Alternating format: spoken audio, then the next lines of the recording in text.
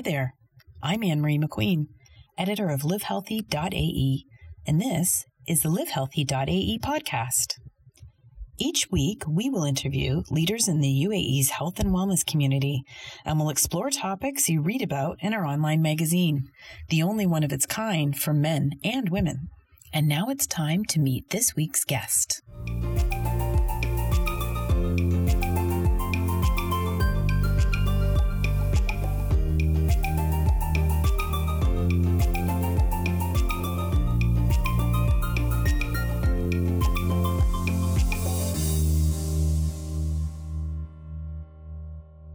So today on the podcast, we have Chef Islam.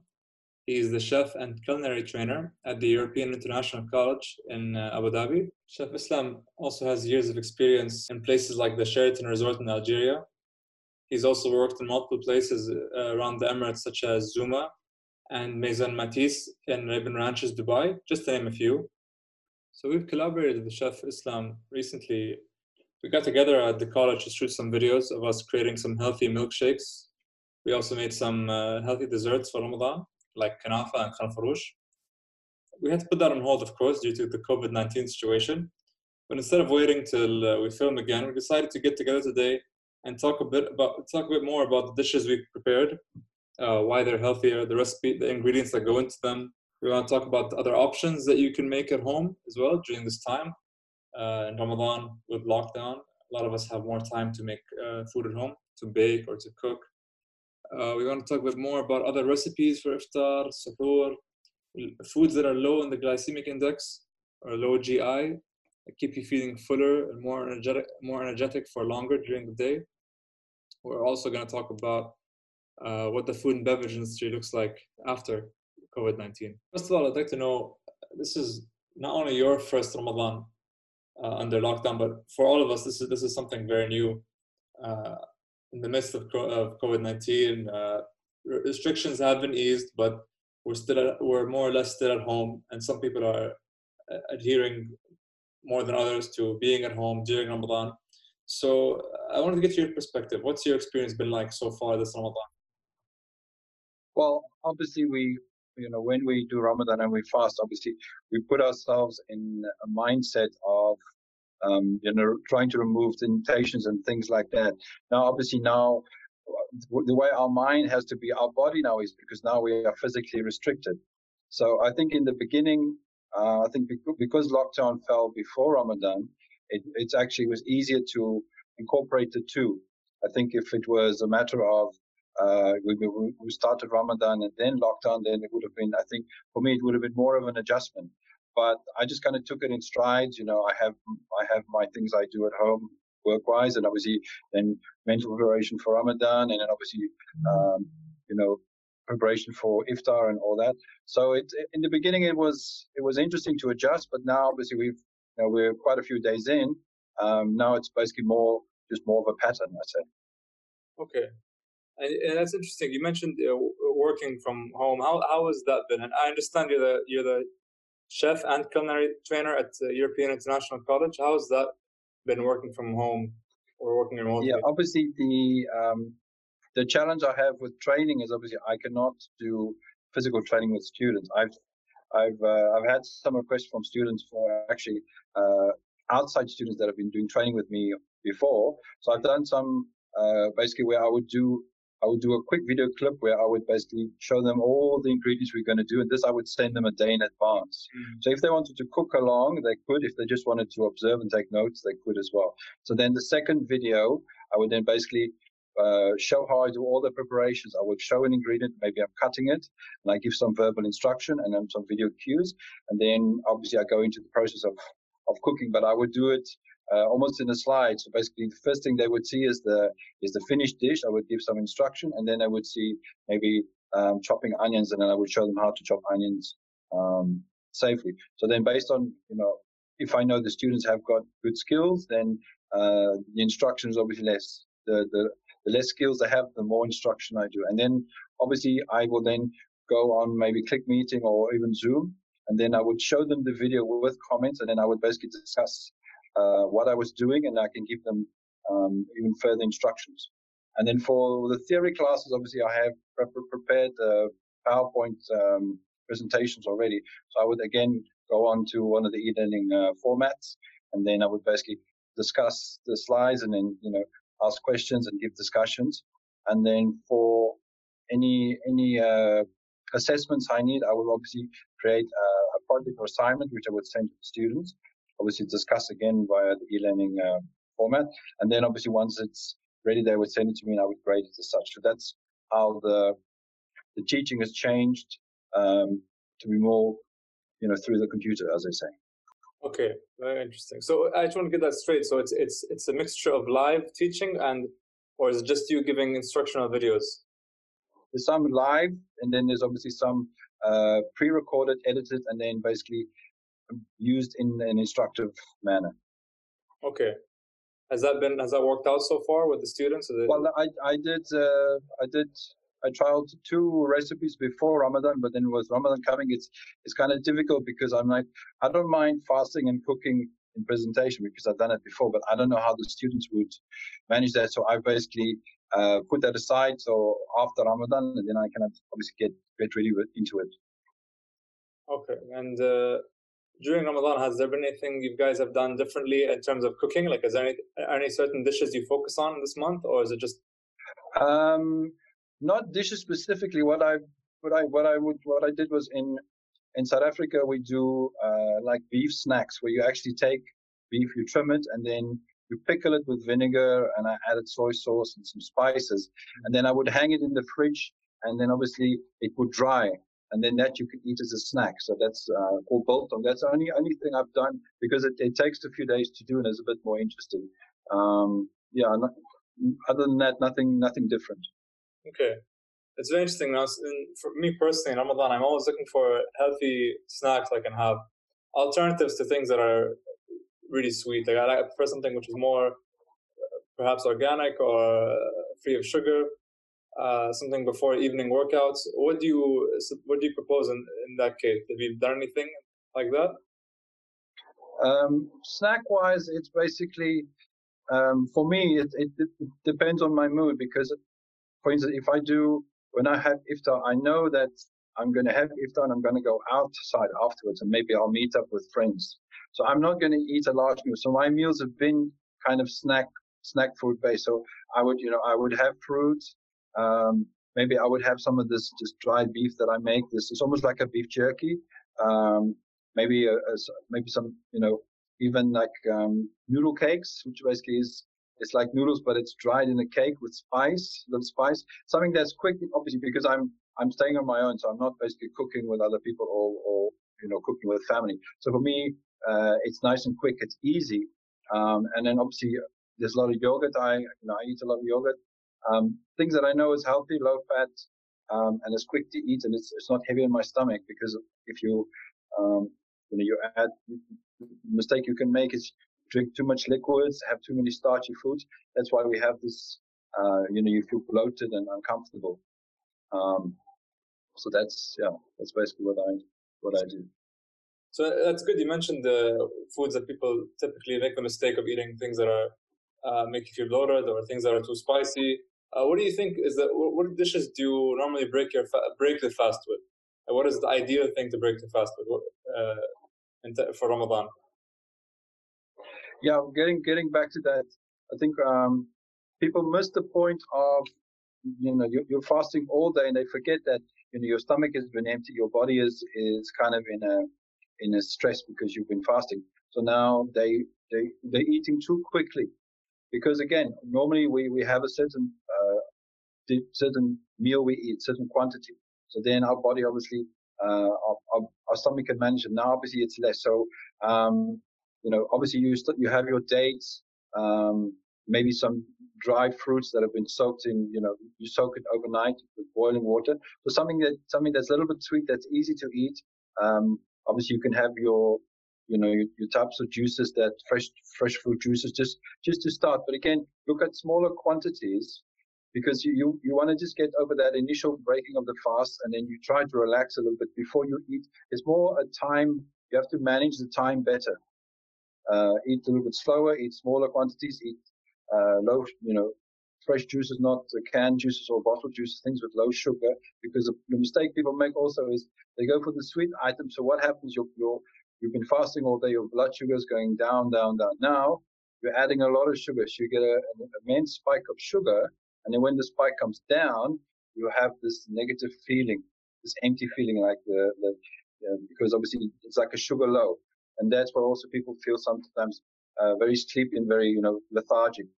So it's basically trying to balance the portions you eat it at slower pace, and obviously look at the things that take longer time to break down. It obviously gives you satiety, but this like low GI foods which obviously take longer time in your body to break down and then support your blood sugar for a longer period of time.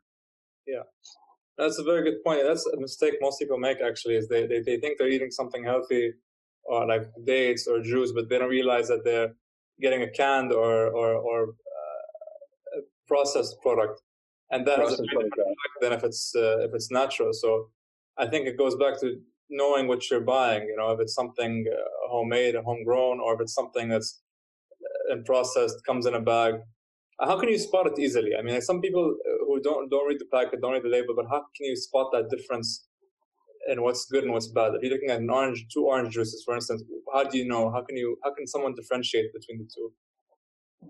The good thing we have now here is it's been mostly this year and last year where fruit juice companies have basically, first they had a range of various fruit juices with relative high levels of sugar. For I'd say the last 2 years, they've started putting in products where they would say reduced sugar or no sugar added. And it's actually very, very good because on the label, there's usually a large area that's colored in that says no sugar added or reduced sugar. Where if you put the original one next to it, the label is exactly the same, except for this big, it's almost like a warning sign in the middle that says there's no sugar in this drink. And I buy a lot of those drinks because, again, for me, sugar is the big thing that when I gain weight, it's because of the sugar. And I've tried those drinks, and taste-wise, there's not much different. Obviously, it's not as sweet, but it has a more natural taste to it because it's not pure sugar. Where all packaged products are concerned, again, the problem there you have is maybe if it's savory, it has too much salt. But there, the only way to see it is if you look at the list of ingredients. If salt is very, very high on the top, in the list, and obviously the higher the item, the more percentage the item is in the ingredients. But I think it's also just experience, and people have to ask more questions, and they want to know. There's always someone in the supermarket who would have some information. So my advice is ask if you don't know, and be informed. Look online. Be interested, and also getting back to Ramadan and fasting, the mindset should be that it's not just I look at myself and what I'm thinking, what I'm eating for or not eating for those hours of sunlight. It should be a matter of the minute we start fasting, first day, our mindset should be that way, even when we are breaking the fast. Because it's not a matter of, now if I stop fasting, I can go crazy, I can do what I want. That's beside the point. It has to be, you have to carry that energy throughout everything that you do, for that period of the month. Obviously, it's only 1 month a year. Obviously, we need to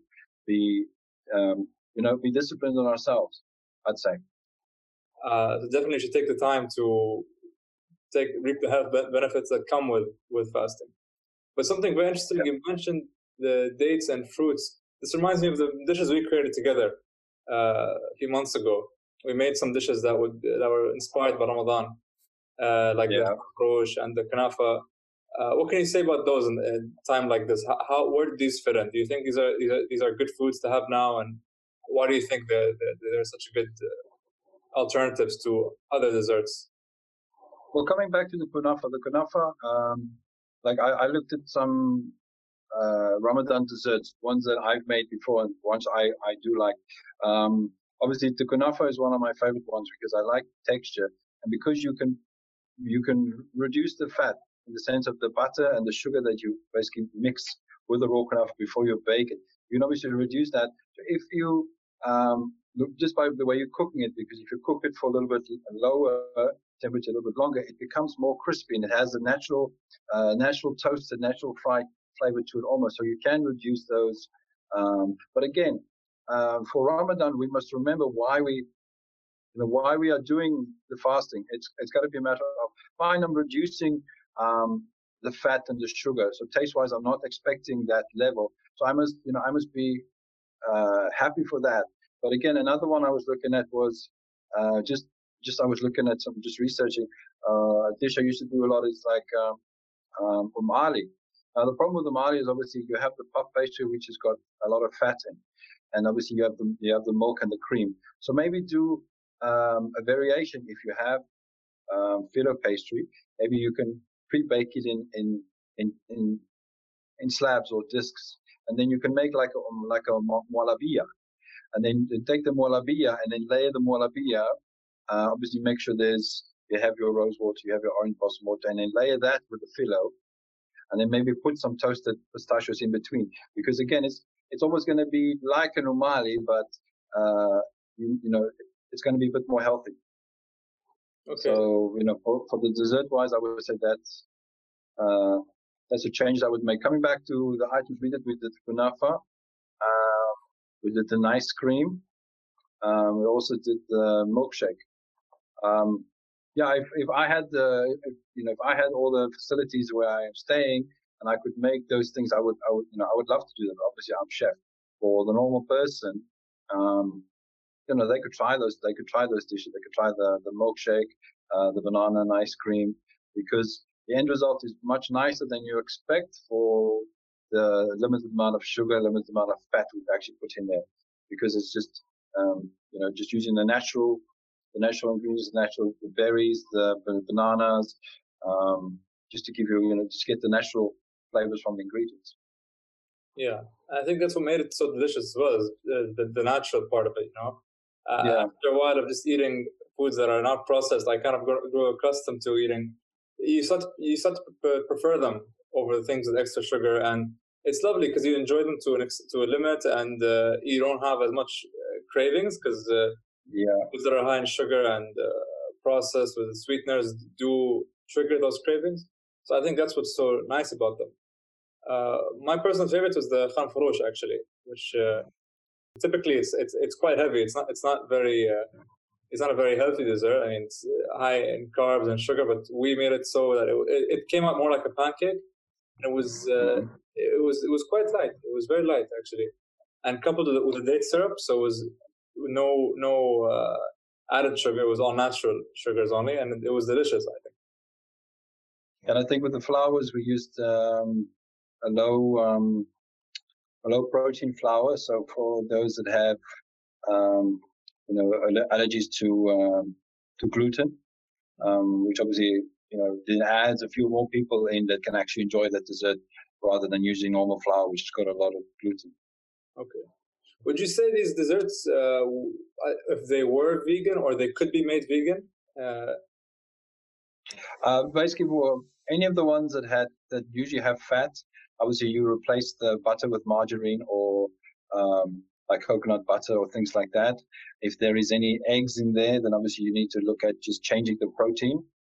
So obviously anything from the animal origin, you would just have to replace with something else. And in today's society, it's so easy to find replacement. There's so many recipes online you can try. Again, it is basically trying a recipe with new ingredients and see how you like that for taste. Because again, with a lot of people, they have taste in mind that they enjoy from a product that has all these non-vegan ingredients. Now, if they change to a vegan recipe, best is to do a trial on the recipe, see how it comes out, and then decide how you want to use it, because it's going to be, obviously there's going to be some difference, and people have an expectation which they first have to trial and see what is their expectation versus what it's giving them, and see, because you can change those recipes without adding those ingredients back. It's basically a flavor profile or a texture profile depending on what they like. Okay, that's interesting. The reason I'm asking if they can be made vegan or it's an alternative, because after coronavirus, the outbreak and everything, that's a topic now. As people are wondering what everything will look like after COVID-19, but also what food will look like, what food production will look like, food sustainability. agricultural techniques. We see a day where people stray away from eating meat and more towards being vegan, because it has been a topic discussed for years, even before coronavirus, and if that's a more sustainable or safer way to live. So, do you see that happening in the future? Do you see more people going towards being vegan, or at least relying less on meats? What do you think from a chef's perspective? I think what I'm seeing and how food trends are going, with meat products obviously getting, it's not a cheap meal item. So obviously it's getting more expensive, and the health risks are there for consuming a large amount of meat in your diet. And the younger generations, they are more informed about the health risks. They are more informed about the other options that are there. And obviously the younger generation is they're more keen to actually experiment with trying being vegetarian or vegan. And obviously because again there's so much choice, so it's easier to go that way. I think the older generations, not so much. I think maybe just for sustaining their health, they might do some trials with vegan diets. But I think as the generations are going on, the younger generation trends will, I think, go into that direction, like you said, to be more vegan because of the health benefits and the way the world is going. And do you think that it's actually a better way to go in terms of being vegan, or is it? Do you think it depends more on the individual, or is it affecting society on a larger scale? I would say it's going to depend on the individual, depending on the individual, and obviously the social grouping they find themselves in. And obviously, keto diets are cool, vegan diets are cool. It is an individual thing as well as a social thing. So I think it's gonna affect in that sense, where it is, it's perceived as a much better lifestyle, because again, the food you eat is kind of the lifestyle that you're living. And looking at people that are younger, that are healthier, that are eating keto and these types of diets. So it's something that people aspire to. So I think it will definitely develop more. Personally, I've tried a bit of vegan food. I'm not vegan, but whenever I feel like having dessert or something sweet, I kind of made it a rule where I just eat vegan desserts, because just to be safe of any. First of all, I don't eat dairy, so that's one thing. No dairy and no sugar, and it feels pretty good after you eat it. You don't feel that the kind of repercussions or or the negative effects of eating sugar, but it still tastes great. So it depends on, like I said, it depends on the person, and if that'll be accessible to everyone, if everyone will be able to have that. Not all restaurants do serve vegan options. That's something which I do see growing more often, more though. It is nice to, when you go to a restaurant and there is those options, and you are pleasantly surprised by what you get, the flavors you get, and ingredients you might not actually use at home, how they use them, how they present them, how it tastes, how the texture. Because again, we look at a dish, we have a perception. Then we obviously, if there is an aroma, we smell it. Then obviously we taste it, and then there's a texture experience. So if the dish can obviously please all those areas, it will win. And even going to where they're actually producing meat-free burger-style products, where it's done in such a way that it's almost difficult to actually taste the difference, because obviously they can add flavor profiles and things like that. So because food is becoming more and more produced, food production is obviously, the technology is developing. You are going to see more of these products that have got texture profiles of meat products, but it's pure vegan because of the way obviously it's manufactured, and using mushroom protein to make vegan style meat products. And it's been done for quite a while already. Yeah. So it has been something which has been around for a while. I think it's, like I said, it's more of a social factor, and it's becoming more popular amongst people, and that's what kind of brought it into light, I think. Now the problem pops into my mind now. Obviously now our society is becoming desocialized. Yes. With social distancing. So are we? How is that going to affect how our our eating habits are affected by social interaction? That's another question. Obviously, that we'll have to see, because now you're at home, working from home. So, do you have the time? Do you have the want to always cook? Is it not easy just to pick up the phone and call whichever delivery service is available? But then, what's good on that side is, again, there's so many services that they will deliver. You get a basket of all fresh fruits and vegetables as your order. So, again, it's how we interact socially through technology now to, again, stimulate how we interact with food and diets. Yeah, that's a very good point, actually.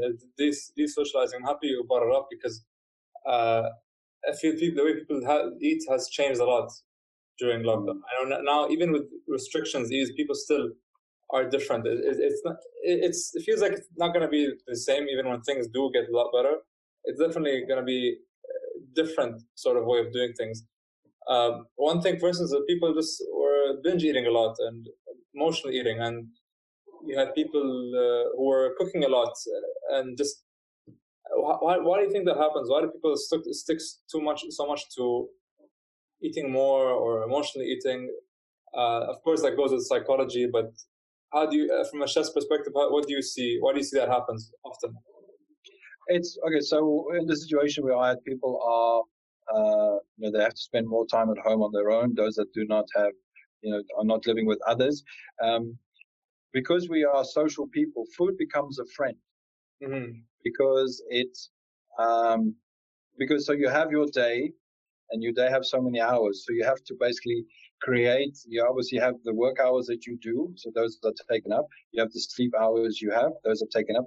Then there's going to be hours in between that you obviously have to fill up with things that use that time. So eating is going to be one of them, because the time that belongs to you after you've worked and slept is, you're going to try and fill them with whichever pleasures you want. And food is going to be one of those. So I think the chance for overeating when people are not fasting, I think is there. So, because again, it's comfort eating, and like I said, it becomes almost a friend because it gives pleasure. Exactly, it's a very good point. Is there any way you think this can be reduced through the type of food you can make? Are there any foods that reduce cravings or reduce what kind of? Like I said, it's the way I see it, or the way I'm experiencing it. It is, again, I do, for instance, the dried beef snacks I make. I do them because they take a lot of time. So it takes up a lot of the time that I free with something. Sometimes I don't have anything to do. So I think the way we can do it is if using the e-learning platforms or the social media platforms, where we create more social interaction through these mediums, where we have types of cookery training or cooking shows or cooking entertainment, where people actually want to try those dishes, because obviously we have to wrap them up in a way that it's easy to prepare. The ingredients are easy enough to find. So, for instance, if I want to do this, then I would research, okay, which companies I can get these ingredients delivered from. So that will be part of my pitch to those that watch me online. Then showing the preparation, how easy it is, and showing colorful ways how to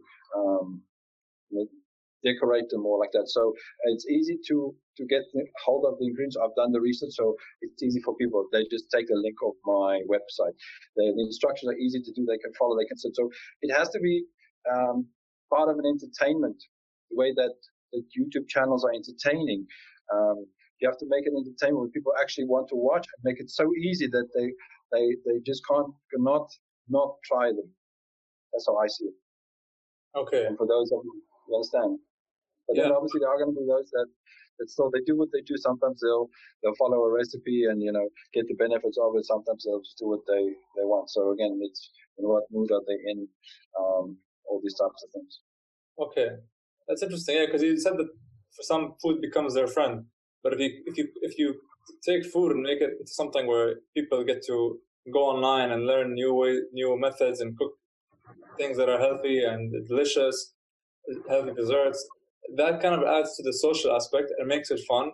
And the person has to feel has to face any binge eating or emotional eating, but it's more like an experience and kind of food being a friend, but in a healthy way, without overdoing it, without overeating. Moderation.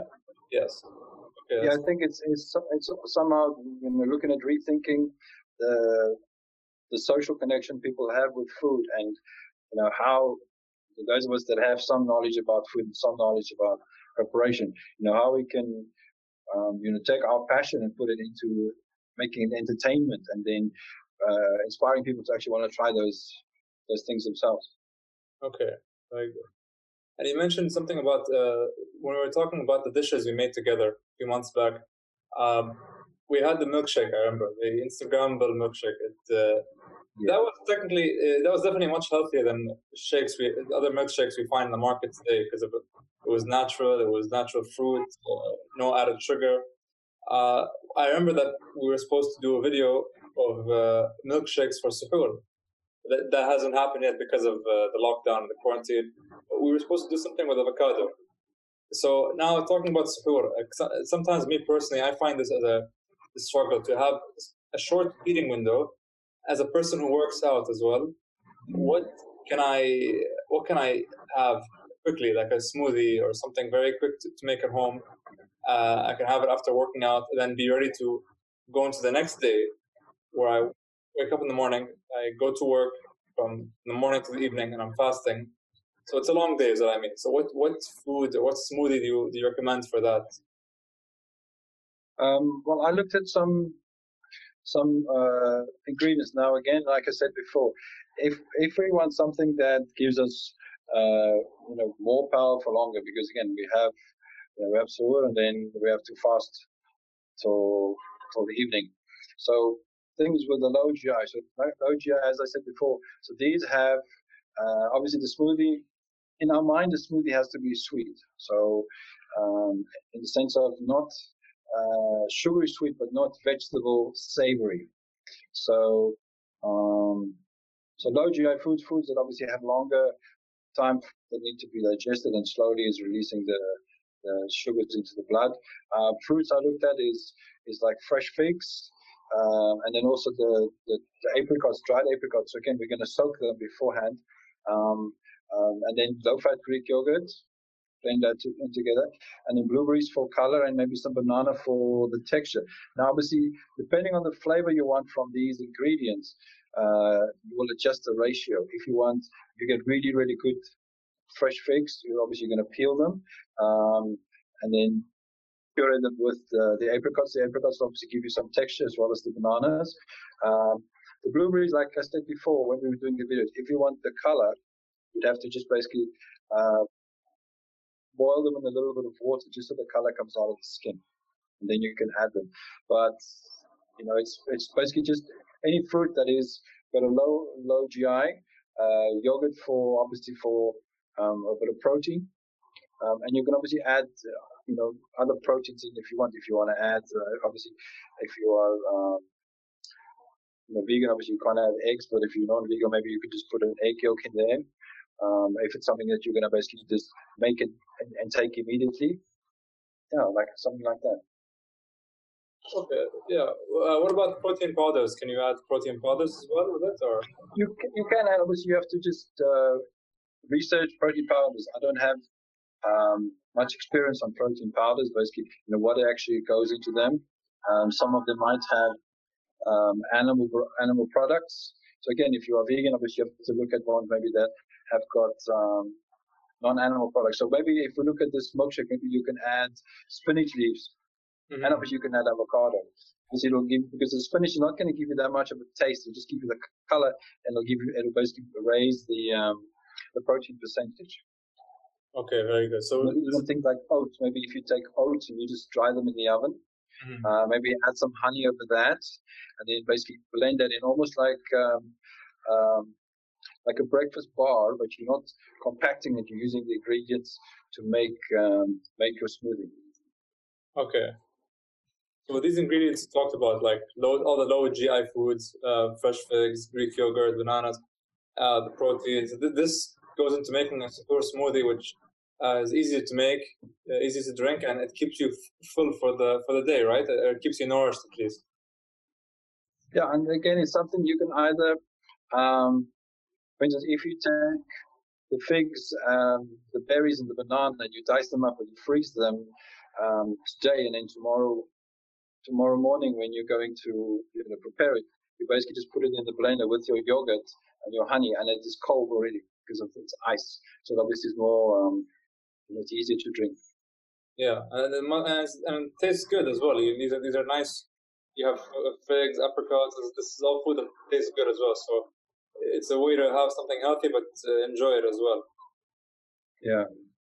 You mentioned low GI foods. Why? Can you explain why low GI foods are very important when it comes to fasting, especially? Okay, so when you get hungry, what hunger is your body experiences a period where the sugar in your blood is at a low level. Now, if you're going to add raw sugars, as in raw sugar or products with added sugar, what's going to happen is your body is going to quickly consume those and quickly put them into the blood. So your blood sugar is going to basically quickly spike, and then it's going to come down very quickly. So it's like you have a dam, you break the wall, so there's a quick rush of water, and then it's all dry. Mm-hmm. So what you want to have is you basically, so high GI foods is a dam wall that's very, very high. So you break the wall, there's a lot of water quickly, and then there's nothing. Where a low GI is a dam with a very short wall, but a very long dam. So basically, that means is in low GI foods, you have your more complicated starches. So your body takes a long time to digest them. So as your body is digesting them, it's putting it into the blood. Digesting sugar goes into the blood. So it's more consistent. Okay. It's like with a car, when you have your foot on the pedal, very medium, and the car drives simple. Now, if you with high GIs, you put your foot down, and the car drives very fast, very quickly, and all the petrol is finished. It comes on the same scenario. The higher the GI, the more sugar is available immediately for your body to use, and your body will take it. And then the low GI there's a lot of sugar, but it needs to be digested. It's more complicated, so it takes longer time for it to be released in your blood. And that gives you for sustenance. Basically, you can work longer with that low GI because you have longer period of energy in your day. So maybe 1, 2, 3 hours after you've eaten, you still have energy going to your blood. Where the high GI, after the first half an hour, it's all gone. Yeah, this kind of goes to the theme of being sustainable and in a kind of smaller scale, but just knowing what to eat that will keep you full for the day, but also not overdo it, because that could be counterproductive. I think there have been times, I don't know, where personally I made the mistake of eating even healthy foods during suhoor, but if I overdo it just a little bit, and I wake up not feeling so good, feeling a bit lethargic, it kind of makes me feel worse in a way. Yeah, I think you have to monitor also how much to have that moderation always. I think we need to take iftar and basically rethink about it in the sense of how we can educate the next generations to have. You have your initial breaking of the fast and the things you should eat, and for a very short period of time, and you have a break, and then obviously other foods are consumed. So it has to be a social thing that is obviously imprinted on our families, how we interact with our families with iftar, and how we teach the younger ones how to be more smart about eating and consumption during iftar, to feel healthy and to feel stronger. That's a very good point, because I think throughout the years, the meaning of Ramadan and iftar, or how we're supposed to approach it, has always hadn't had the healthiest approach, and I don't know where that comes from. And I think a lot of it, me personally, having worked in the food and beverage industry in hospitality, a lot of it is just marketing and consumerism, and companies trying to take advantage of the month. So people are influenced by the ads they see and the foods they see, and buffets, which are absent this year, which I think is a positive thing for us. Yeah, I've forgotten about that. The professor absent this year. I didn't think about that. Yeah, I remember years. I've been in Abu Dhabi since about 2010, and the first maybe 10 years I've worked in the hotels here, and then every year you have your preparation for Ramadan, you have your preparation for Iftar, you do the buffets, and the interesting thing was always when you have dishes on the table, and obviously people have started filling up their plates, and obviously you have to refill, so you have to remove that plate and bring another one. Sometimes the reactions from the guests were sometimes a little bit aggressive because they wouldn't want to understand. They have to just give you a minute because you're going to refill that platter that has got lobster or whatever on. So yeah, I think in some cases the hunger makes people mad, a little crazy sometimes. But that's human nature. Yeah, it's very interesting actually. I was reading an article recently. It was about buffets, and not even here. It wasn't about Ramadan. It was buffets in the States and how the COVID-19 kind of not only put them on pause for now, but for the future, even afterwards, they might not be very popular anymore because people realized how difficult or how unhygienic they can be sometimes. You know, yeah. In the States, they uncovered that they just noticed people just being very close to food. You know, people are sneezing or like grabbing things with their hands. So it was even without coronavirus, it was something which wasn't the best approach. And I personally don't see them becoming very popular after this. From your perspective, how do you feel? Do you feel that they're going to become? Yeah, I'm thinking now. How can I reinvent the buffet to be more like a table service? So basically, you would have individual tables where people would book, and then the dish would be only for them. But again, do you know your neighbor who's sitting with you? Do you know what are their habits? You know, what are their hygiene habits? So again, there's still going to be that question in your mind. So, I have to agree with you. There's going to be people are going to think twice about, especially in America, because obviously, they are the hardest hit country at the moment with victims officially. So, I think it's gonna change people's mindset dramatically. So for those people that have the smarts to actually find solutions for that and business solutions for that, it'll be a great opportunity. Definitely, yeah. So I mean, maybe it'll come at a higher cost or might feel stranger for us, but definitely companies will have to adapt to it. Hospitality industry, I know that the food and beverage one especially is one that has to be proactive, not only reactive. So has to really always think on ways to kind of think of the future and what issues might arise from certain things. And what's interesting is the delivery service and the express service that we're seeing is very popular now. From food and beverage, from the insights, it was always known or forecasted to overtake or one day become the norm instead of having a lot of physical restaurants. And that's without coronavirus or any sort of pandemic happening. And now that's only accelerated that.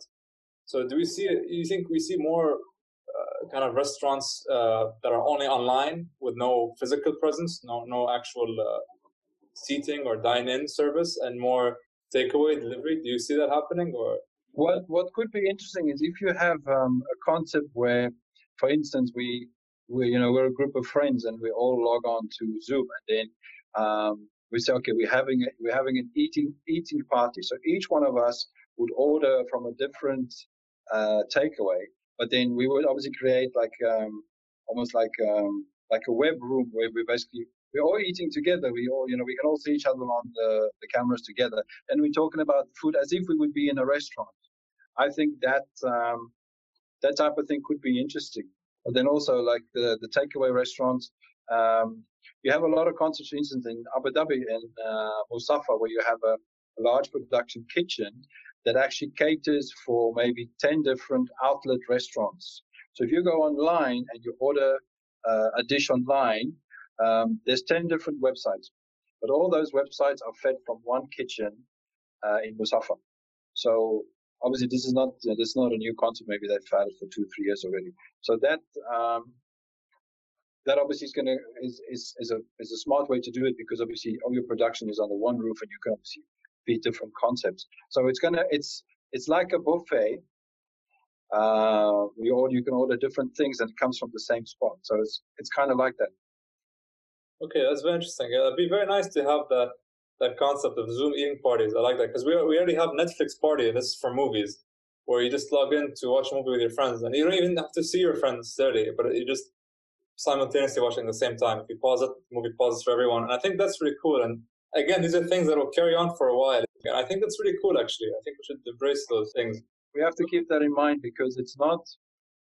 If you look at other viruses that we've had in the past, they're still there. Yes. We've built some immunity, we built some vaccines and things like that. But those things are still there. So even if they come to a point where obviously they reduce the numbers of infections and deaths and all that, that virus is always going to be there. So again, these are all things that happen and change how we look at life and how we decide, okay, how are we going to live, how are we going to survive, mentally as well as physically. So I think it definitely it's gonna affect how our future is. Absolutely, yeah. So there's something interesting I wanted to ask you because you brought up this Netflix party idea, and it's Zoom eating party idea, and so I wanted to ask you how have you connected with your friends or family this Ramadan? Yeah, like I said, mostly not as much face to face. Mostly telephone calls, WhatsApp, medium like that. Because at the moment I'm using the e-learning more as a professional tool. I've not really gone into using it as a social tool. I have my other social medias, my YouTube and WhatsApp and all those kind of things. But yeah, I'm still very traditional where technology is concerned. I'm sure the younger ones, they're connecting all the time. Yeah, like that. Because if you realize Live Healthy, recently we had something about digital iftar. So people are logging in online, starting a Zoom call, and just having iftar together, but online. So that's interesting. I never tried that personally, but I was wondering if people are away from home and someone like yourself, if you want to connect with your friends or family who are abroad or just not the same house as you, if you had tried that. So it's an interesting concept. Yeah, it's an interesting concept. It's something that could be fun to do. Yeah. So I just wanted to ask you: this is like? So you told me you converted. I don't know how many years was it. How many years was it? It was 2010. Okay, Michelle, that's very nice. So this is your first Ramadan under lockdown. I mean, for many of us, actually, I don't think anyone has had this kind of. Yeah, we've not. This is for everybody. Yeah. Yeah. So, but still, I mean, 10 years and this happens. Was it a shock, or did it feel very challenging at first, or was it the same? I'm very lucky because I've got a mindset where whatever happens, I try and deal with as best I can, and I accept where I have strength and I have weakness. But one strength I have is flexibility. So in life, for me, it's about what life experiences do I have, and which life experiences can I actually go after and try and find. So for me, I wouldn't say it was difficult. It's just getting your mind around the fact that obviously you are restricted. Obviously, we grow up in a free society, and now obviously for reasons outside of our control, now we have to be more restrictive to ourselves. I think it's just about disciplining myself. I have this time that I sleep, I have this time that I have to work on work things, and obviously I have the other time. So it's like I said, I didn't find it that challenging. It's just new. It's just a new experience. Okay, that's very interesting because I think I'd have the same response that before it happened. I was like counting days. I'm like, oh my god, we're in lockdown. It was full lockdown at the time, and Ramadan was around the corner. I was wondering how am I gonna start this year fasting, and I've been doing it for a very long time. But so I was concerned about it. But then with the movement restrictions eased, even without that, I think it would have still been it wouldn't have been very challenging. It's surprisingly working from home and studying from home as well. Time goes by and the day is productive, and it doesn't feel very different actually. When you think about it, actually it shouldn't be very different because most people would go to work, but then after they go back home after shortened hours of work during Ramadan, they go home and they spend their time there to iftar, and they go out a little bit, or they spend time with family at home. So there is a lot of home in in the situation. It's not super outgoing during Ramadan. It's not super active, so it wasn't very challenging. Yeah. But then it goes back to the patience part. Being patient. It's a part of Ramadan. It's a part of of Islam in general. I think is being patient during times of uncertainty and dealing with it. So I'm happy. I felt it went well. So it's going good so far. Yeah, I found that I've had more of my friends who, during lockdown, had obviously work issues and financial issues, and where possible, it was where I helped where possible. So that's the biggest difference I've seen, obviously, because of lockdown, how it has affected people's financial situations. I think that's probably the biggest effect for those that have not been infected. Has been the financial impact. Yeah, at times like this, I was always very grateful that we can continue our work from home, and because a lot of people were affected by that. And I'm happy that even teachers and chefs such as yourself and were able to continue online smoothly. Just today, I had a class actually online, and again, that's also another thing I feel will be carrying on for the future.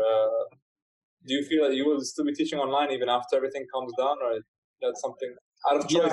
Yeah, I'm just thinking about the how the technology is developing, because obviously now we do it through the camera and the phone or the camera and the laptop, but then eventually you do have the technology where you can create a 3D image of something or someone. So it might get to the point where how the students are receiving your information and your login is where maybe it projects a 3D image of you that is actually as if you are right there, to almost have a person-to-person contact with it that is obviously with technology. Yes. So I think that will probably be, the technology is there, but it's not in the mainstream. So I think it will probably develop to the point where you have something like that. So for instance, you'd have when you have meetings and you have maybe somebody is in the office, or you can see the people around you and they can see you where they are. It basically creates a three-dimensional picture of those that are in the meeting, or teaching or something like that. Yeah, I think it'll create opportunities for like being more accessible. Not everyone can go to class even without the COVID-19. So I think it's actually a good opportunity. I always preferred physical classes personally for university. I love going to university.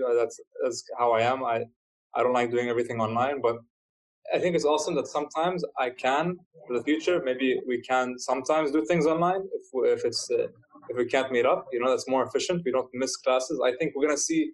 I don't think we're gonna see everything online, but I think we're gonna see less canceled classes, less postponed classes, for instance, because we can do it online. Or we're gonna do optional things where you have an option to do things online, some things in person, maybe some things mixed where you have classes online, but if you have a more hands-on activity, especially for your field, maybe, hey, today we're going to do it.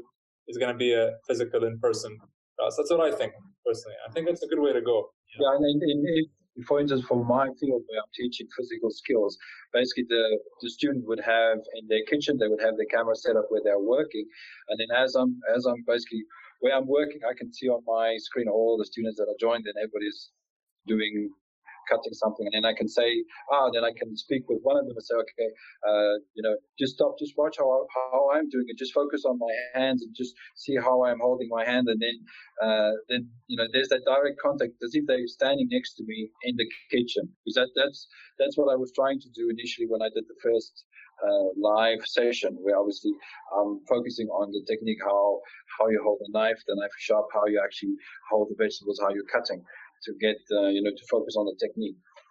Okay, very cool.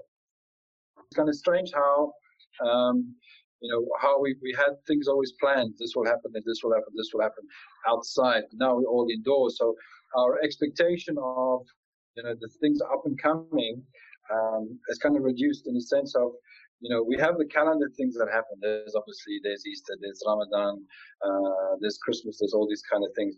Even even if you think of, hospitality, think about a hospitality calendar for the year. Think of Abu Dhabi's hospitality calendar. You have the Expo. Is it going to happen still? Formula One. Is it going to happen? Think of, think of ADNEC. Think of these companies and these businesses that actually carry the social calendar of the city. What's happening with them? I don't know. So I think what this is teaching us is that our expectations are focusing on the basic things, the really important things in life. I think it's kind of teaching us a life lesson. It's teaching man. Corona is teaching man a life lesson, I think. I agree. Yeah, it's a challenge in so many ways. I think also in also becoming more advanced. I mean, people always thought that everything's just an upward hill, but I think I always knew that there are going to be things that kind of hinder you from reaching certain goals, but also you can take these things as an opportunity. So, for instance, you mentioned Expo and Formula One. There are actually many event companies that, while there are many event companies that did go out of business or just didn't know what to do, many said, you know what, okay, we're going to postpone the official Expo, but for the meantime, we're going to have virtual Expo. So that's something. I haven't looked into that very much, but there's going to essentially be a virtual Expo, virtual events online. So that's one way. So what's funny is that just today we were having a class at university for disruptive technologies, and I think a time like this is going to accelerate disruptive technologies more than anything. It's a time to thrive. Look at Zoom, for instance, how their stocks went up, and anything virtual technology that's going to accelerate faster than ever. And with or without Corona, that's going to be a part of our lives in the future. I think it's very interesting. Yeah, definitely. That's my thoughts. Yeah, exactly.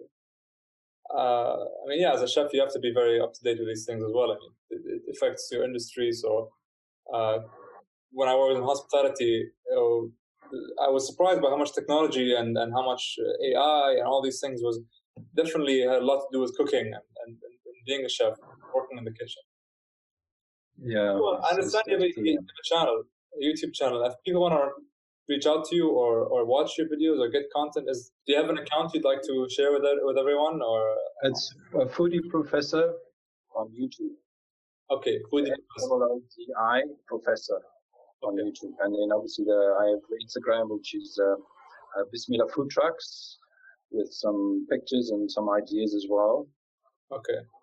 And what about your classes? How can people reach out to you for classes that you teach?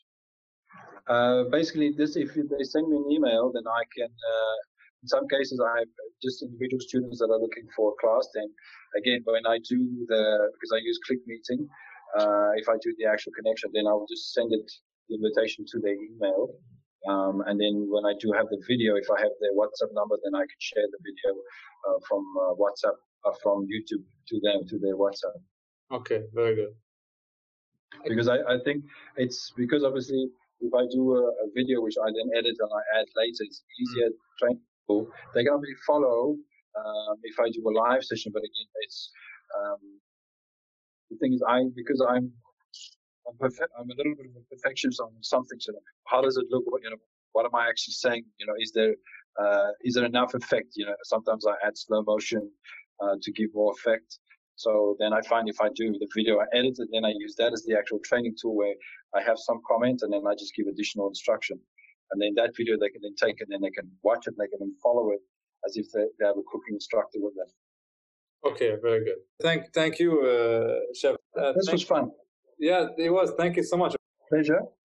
Enjoy your evening, and inshallah we'll speak very soon. Inshallah we'll speak very soon. Inshallah also soon we'll see each other in person and continue filming. Yeah. One day. Thank you. Inshallah. Good night. Thank you. Thank you. Have a good night.